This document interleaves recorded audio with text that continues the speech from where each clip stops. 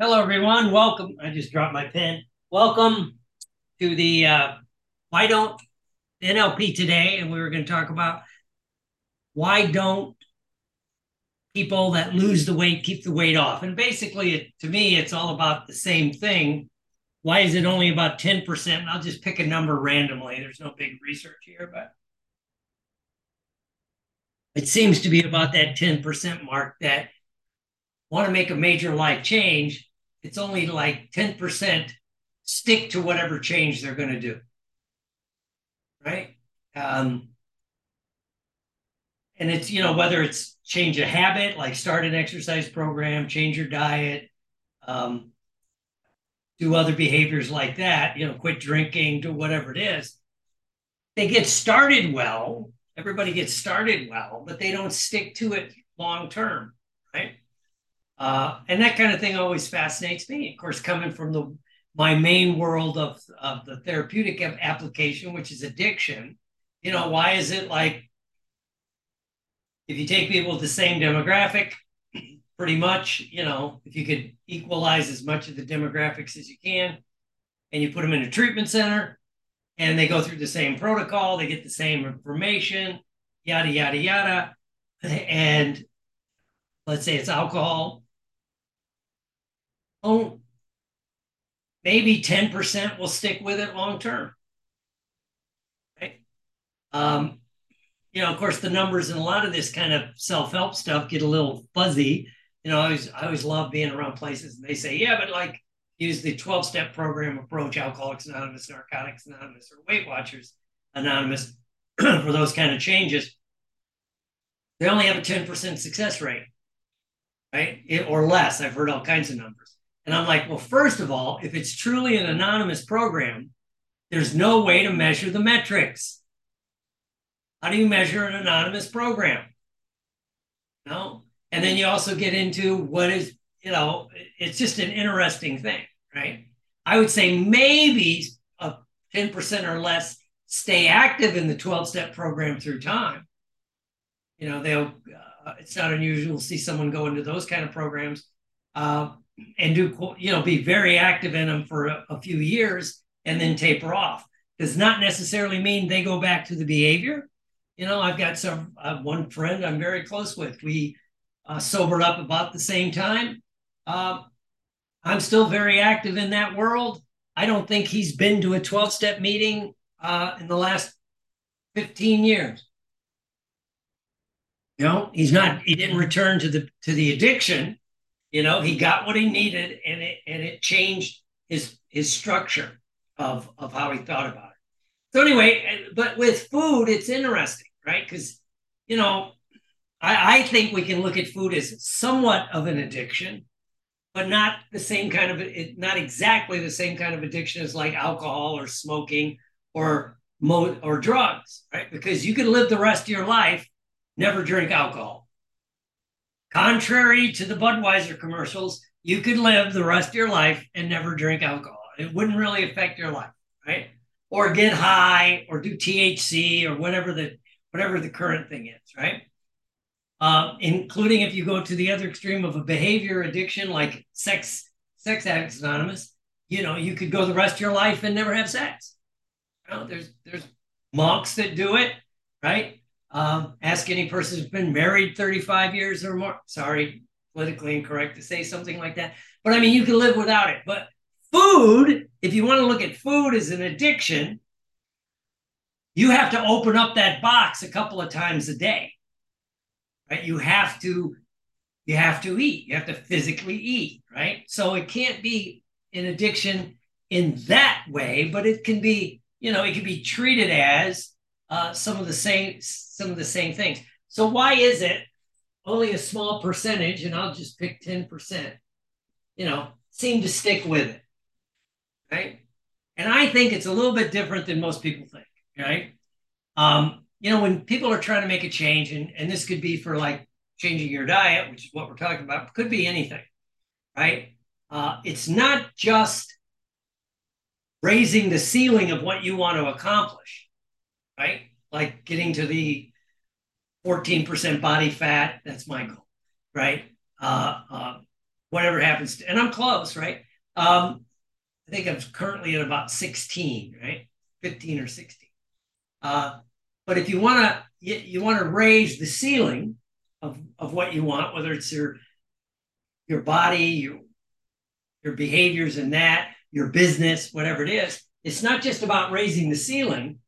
I would argue, and it seems to be, one of my mentors would say, it's more important to raise the floor of what you will accept as acceptable behavior, right? You can have a really high ceiling, but if you'll accept bullshit down here, I really want to eat healthy, but I'm going to go to McDonald's because it's close, right?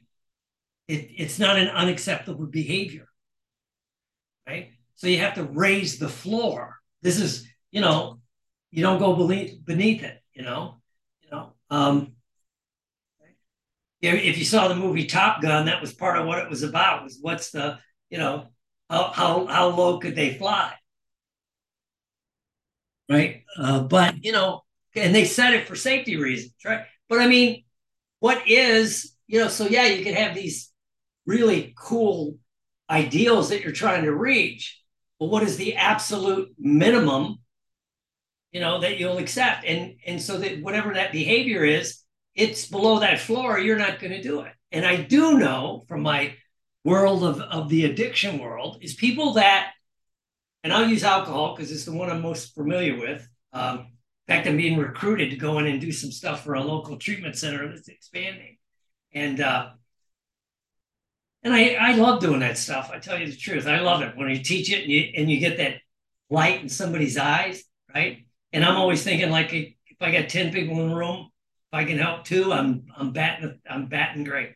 But so in that world, that kind of addiction, I've known people usually somewhere that floor that they set is, I don't drink alcohol under any and all circumstances. There's no reason I would ever drink, right? Like you see, I know people that they're somewhere in their belief systems. When I try to talk to them, it's like, there's nothing. I'll summarize it in my words. There's nothing in my life a drink will make better. This is my anniversary week coming up. St. Patrick's Day is my sobriety birthday, so I think about these things. But there's nothing in my life a drink will make better. I've won major awards in my profession. I've hit personal milestones and other things. I've gotten cast in a lead in a movie, where I didn't know anybody. It was just like I did the audition and I got the part. Those are great successes. A drink would not make that better, right? When I'm, when a play ends or a movie wraps and you have the party, a drink, I've been at the parties and some people are partaking, others aren't. It won't make my celebration any better. There's no pain it will take away. Right? There's no pain it'll take away. Right? It could delay the pain, but it won't take the pain away. I've lost my parents. I've had personal issues in my life, like a lot of people, other tragedies. Having a drink wouldn't take away the pain. Right? And then lastly, there's no behavior, and this is the hidden one that I had to discover. There's no behavior in my life I need a drink to do, or I think I need a drink to do. A light social example might be, the person says I can't dance till I've had a couple of drinks. Drinking is not going to make you a better dancer. It's going to remove the inhibition. Maybe we can remove the inhibition in another way, but there's no behavior, I need a drink to justify. So if that's the floor, well, there's nothing that'll make better. There's no pain that'll take away. There's no behavior I need a drink to do. Well, there's no reason to do that behavior, right? So when you think about food, when you begin to think about food, it's somewhat the same thing. It's when you're changing your diet, what will be the acceptable behavior? I was talking a person I'm working with something else. In fact, he's leaving today. He's going to a big fight in Tennessee. He's an MMA guy and a jiu-jitsu guy, so he's going to some big tournament thing, to compete. and he's also a personal trainer. And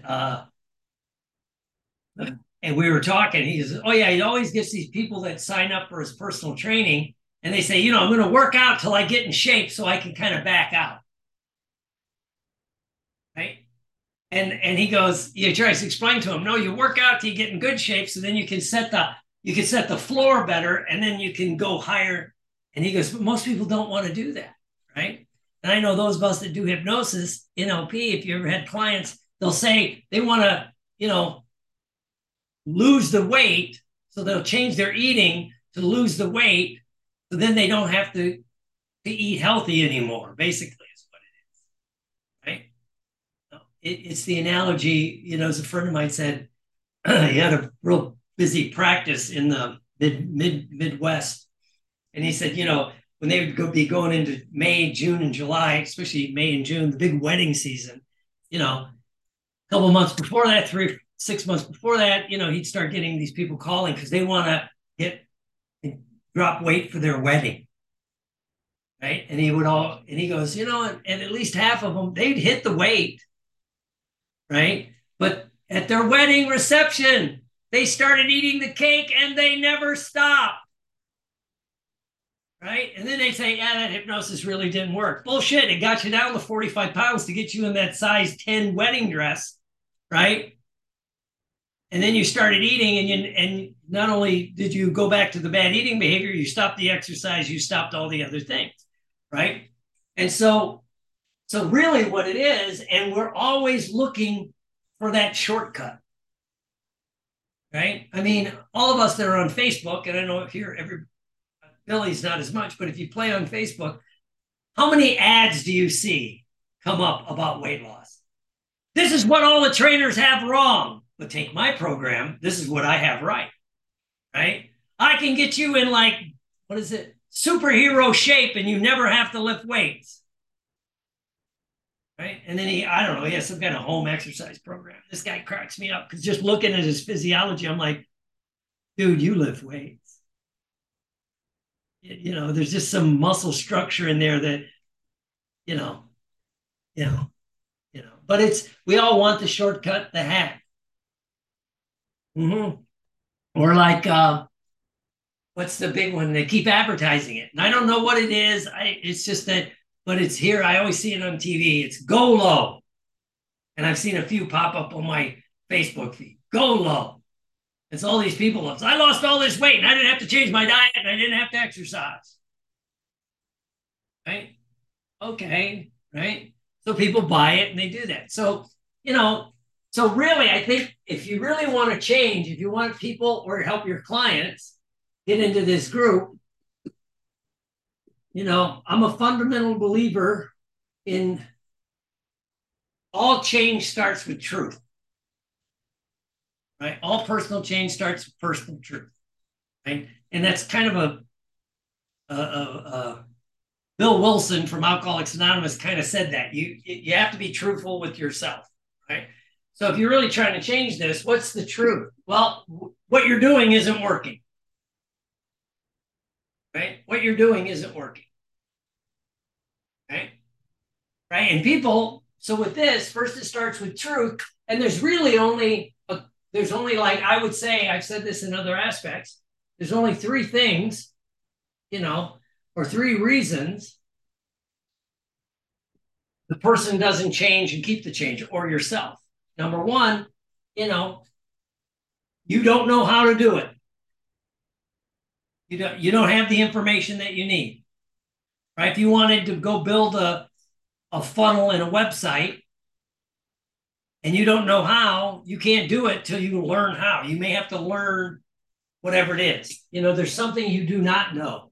So you have to go learn it. The second one is, right, would be there's something you know it, but you don't do it. And I know I need to change my diet, but I'm not going to do it. I'm not going to buy healthy food. It's easier just to go, through the drive-through, right? Or the third one So there's something you don't know. You don't know it, so you got to go learn it. Second was you know it, but you don't do it. The third is there's something that used to work, but now it doesn't. Now not, right? Used to work, but now not.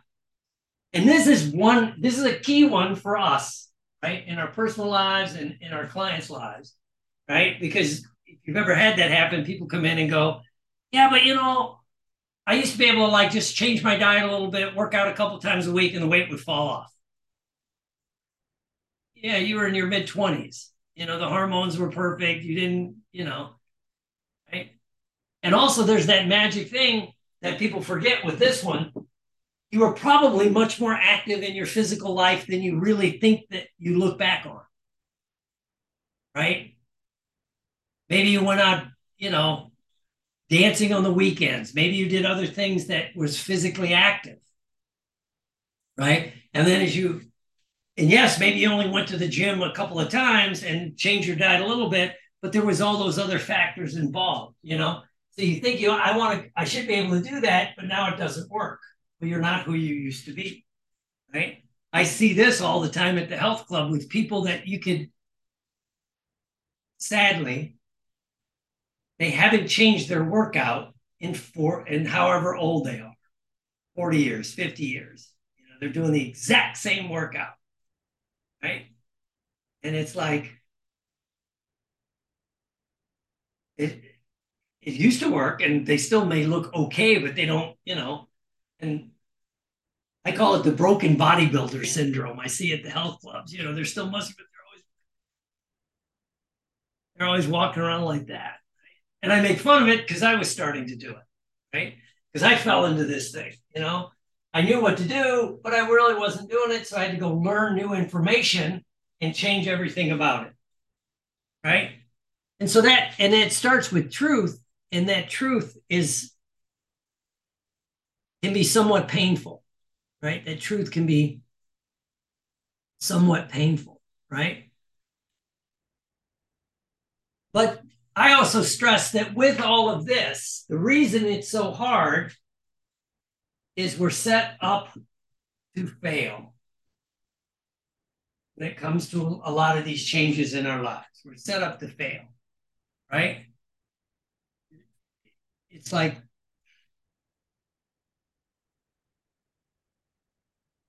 how can I describe it? And basically, we're set up to fail, right? And the first is we're set up to fail somewhat by society, by the systems in place. Okay? And, it's the food industry, right? I did a thing and I talked about with some people about, they use your DNA against you when it comes to changing your eating behavior, right? Because for thousands of years, your body was built to crave salt, sugar, and fat. You were on the plains of the Serengeti or the Great Plains of America, and you were trying to survive. You needed, fat is calorie dense food, so you needed that. You wanted the caloric intake, so you crave sugar, and of course you always need salt. You ever cramped up? You know what I'm talking about, right? In fact, the VA and my personal physician both yelled at me because I usually run low sodium levels because I never touch salt. So I have to force myself to have salt, but your body craves it, right? So that's what your body craves. It's in your DNA. If you get it, you want it because that's what's going to sedate or satiate the taste buds. Your taste buds are built for that. You have certain taste buds that will notice fat, sweets or sugar, and salt, right? And so the food industry knows this.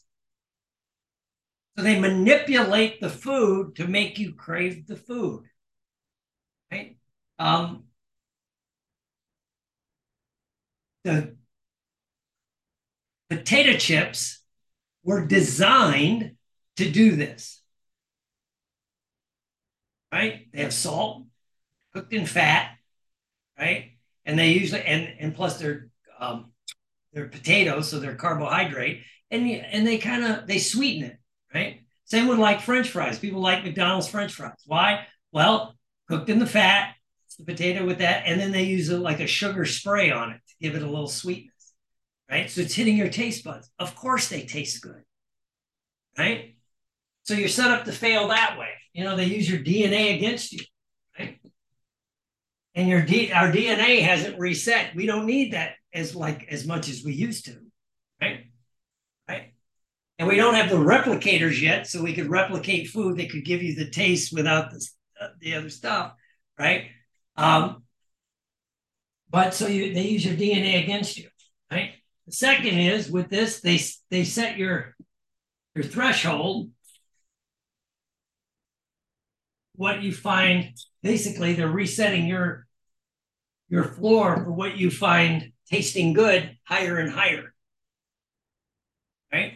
They showed somewhere, you could just Google it. There's pictures like if you took cereal from the 60s, how much sugar was in it, and you take cereal, the same amount of cereal today, how much more sugar's in it, how much more fat, right? And so they set this so you want more of it, right? And then if you've ever cleaned up your diet, if you've ever really started to eat clean, right? And then you can really taste these things, much more prevalently than before you cleaned up that, right? I know I always tell the story. I was in, I think it was Asia, and something was going on, and I let everybody know I love carrot cake, right? I love carrot cake. It's one of my kryptonite. And so I don't know, we were doing something, and they decided they were going to bring in a carrot cake for it. They had a carrot cake made. I'm like, oh, great, right? And so I'm sitting there, and after our lunch or dinner, we have the carrot cake, and everybody's like, oh, wasn't that great? And I'm like, it was like not that, didn't taste carrot cakey enough for me. And a guy that was there who grew up in Malaysia, but he spent like 20 years in the US. He goes, well, I could tell you what it was. I go, what? He goes, you were expecting the sweet kind of American carrot cake, not what we think of as sweet. Because they were all saying it was too rich to finish and this and that. And I'm like, but I'm like, that's true. I was expecting what I was expecting, right? So they set the threshold higher, right? And there's a book called Salt, Sugar, Fat that I recommend everybody read if you're ever going to work with this or just want some information. They've known this for a long, long time, especially now that they know that this is going on. The food industry will design foods this way, right? And back in the 90s, when the childhood obesity epidemic was just taking off, right? Some researcher figured out, well, here's a way we can help the children, right? Because they're eating more and more breakfast cereal because now more and more people are in both parents work. So you don't have you may not have a cooked breakfast. It's like, here, have some cereal and hit the bricks, right? You got to get to school now. So more and more kids were eating cereal, right? So he came up with a plan that would help the childhood obesity. And what it had to do was lowering the fat, lowering the sugar, increasing the fiber and the nutrients in the cereal. Great plan. Everybody liked it. Then they had a meeting with the heads of the cereal companies. And I forget which one, Pillsbury or one of the big producers. It's in the book. The head of that company at the time, after they saw this, he stood up and said, well, I'll paraphrase it, but it was something like, well, I think the problem is you're confusing the fact that, my job is to sell more cereal, get return on investment for my stockholders. It's not about fat little kids.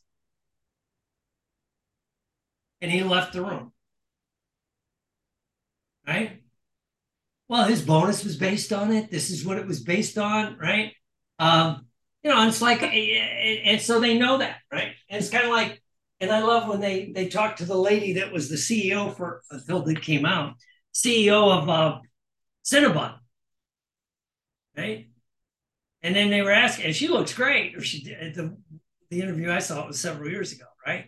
And they said, yeah, it's whatever they said. She goes, well, I don't eat that. I don't eat a Cinnabon. I don't eat Cinnabon. And then she kind of backtracked with like, well, technically it should be a treat. It shouldn't be a daily thing and this and this and this.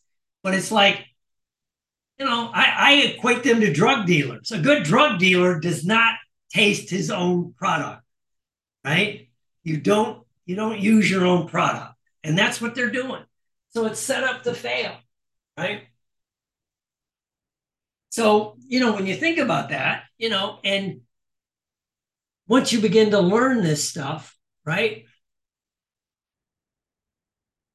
Yeah, the food companies, and even somewhat, you know, the medical industry, I call it an industry, right? Profits from obesity, right? Right? They're always trying to come up with the perfect pill. They're trying to come up with this, right? And also, if you're overweight and you have, all the issues that come with being overweight, bad knees, bad backs, right? If anybody's been overweight and you've lost weight, one of the things you notice is if you have back, knee, and hip issues, they get better, right? Because you're not, you know, the the hidden blessing I got from COVID when I got COVID and damn near died, right? Is I dropped about 15 pounds, right? My wife dropped 20 and she's kept off 15. I dropped 15, I kept off 10, right? And the thing I noticed, my knees better. Right? I was in shape. I worked out hard and stuff like that. But it was like, hell, I didn't eat for 30 days. You have a tendency to lose weight when you're so sick you can't eat for 30 days. So the weight fell off, right?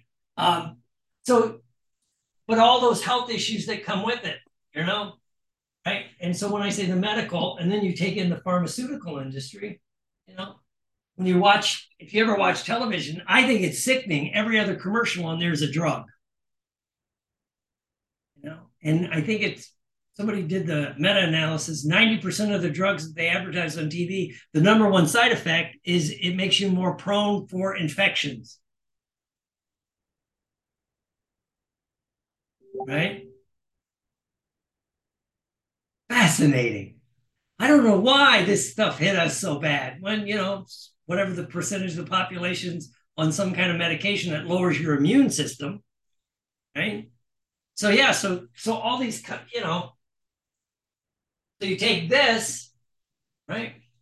And again, if the system is set up for you to fail, and even if the medical community and the pharmacy community, they're profiting. Where do you get your information? And then, of course, you add in the fact how much misinformation there is about food, right? And people don't know because just the way they describe organic, healthy, low fat. When they started the low fat thing, when the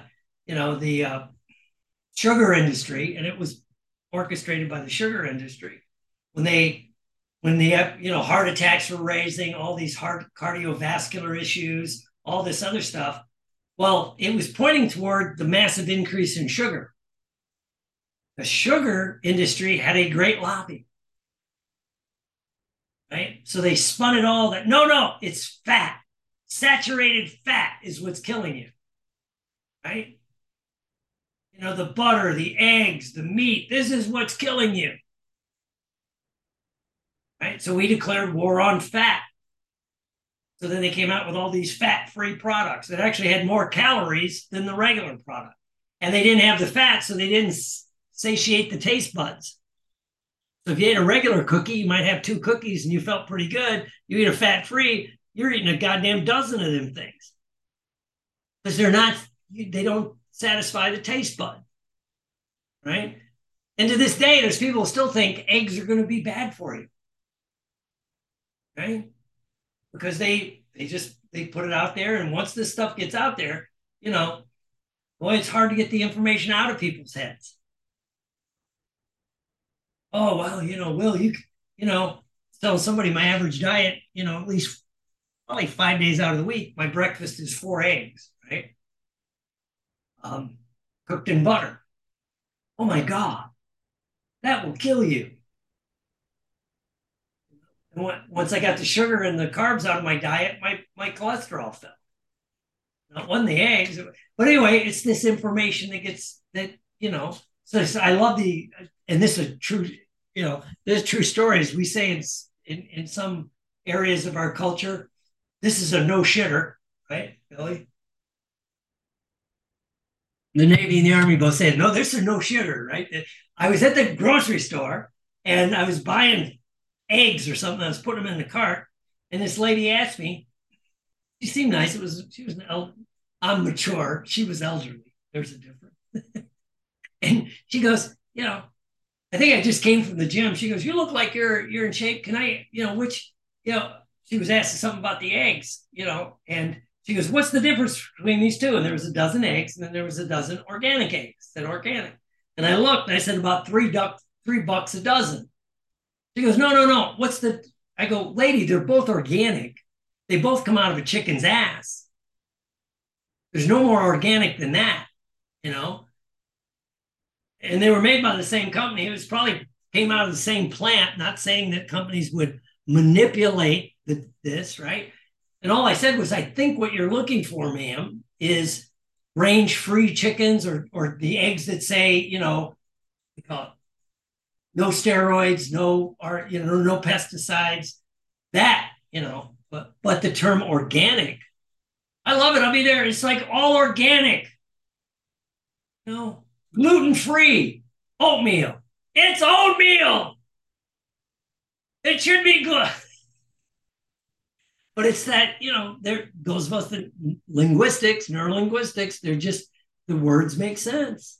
I can just slap the organic label on the same dozen eggs and charge an extra $1. Fascinating stuff. Oh yeah, Billy says they're starting to change it.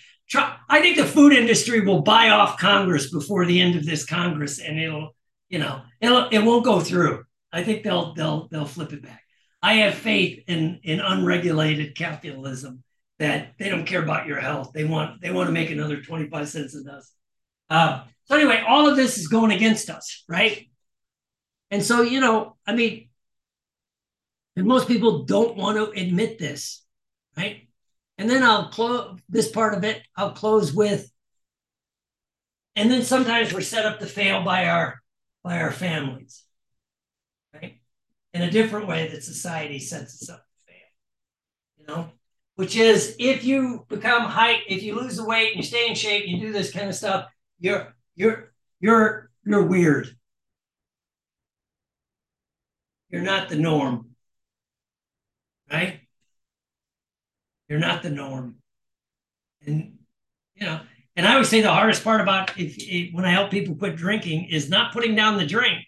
It's keeping the drink down when people say, well, you can have one. It's been 6 months. Right? I found a thing where they were interviewing David Bowie, I think he was sober like 20 years when he died. Like a lot of rock stars, they either die young or sober up. But he was being interviewed by the BBC, and he said something about that, and the person says, well, you do have an occasional beer or a glass of wine at a celebration, correct? And he was nicer, and he goes, what part of not drinking don't you understand? But for the average public, it's like, well, it's beer. It's not really drinking. Of course, you'd have a glass of wine at your daughter's wedding. Wouldn't you have a champagne toast at your daughter's wedding? Well, I didn't. A lot of my friends never did. But I remember one time I was when I was working in rehab, and a lady was in rehab, and her biggest fear was, how am I going to celebrate my daughter's wedding? What am I going to do with the champagne toast? And someone else said to the lady, it wasn't me, it was somebody else, goes, boy, you must have had kids really young because you don't look that old. How old's your kids? She goes, well, my daughter's 6.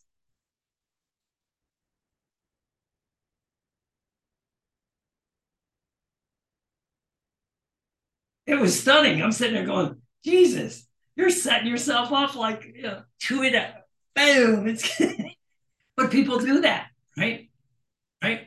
And it's just what, and people just don't understand it. You got to be willing to be a little bit weird. The last play I was in when they did the rap, I still call it rap, that's film. But when we were at the cast party, they were doing the champagne toast I always do at the end of a successful run. And this one made buku money and got great reviews. And so they were doing that. And I had my little bottle of water, and the lady, and she was proud. So I felt kind of bad in a devious sort of way. She goes, I bought sparkling grape juice or sparkling cider so you could you could be part of it. I said, I'm not drinking it. She goes, well, there's no alcohol in it. I'm like, I'm not drinking it. And I said, I thank you for thinking of me. And she goes, well, she said something. Of course, then my sarcasm kicked in, right? She goes, well, why not? And I go, that's like jerking off, masturbating, and not getting off. I don't understand why I would start the process if there's no kick. I've been in rehearsals or in the play for almost 4 months, so they knew me. They just all shook their heads. But it's like that's what people do, right? Right. And so again, you got to be willing to be different. And in some families, we've seen this. I do share this one with my mom, my dear sweet mother. God rest her narcissistic soul. The only time, one of my favorite treats growing up were, and it still is, Christina will make them every once in a while, is Rice Krispie treats. Little Rice Krispie treats. First of all, my mom had me convinced those things were hard to make. Right? When I really found out how Christina showed me how they were really made, I wanted to go dig up my mom and yell at her. Right? It's not that hard. Come on, Dr. John. It's like the only time my mom would make those for me was usually when I was trying to make weight for the wrestling team. Oh, I made these for you. Got to meet 2 days. I wasn't eating anything. I was wearing anybody here wrestle in high school? I was wearing a rubber suit and doing all that healthy stuff that young men do, right? Trying to make weight. And she was making me, and then I go, I can't eat it. Oh,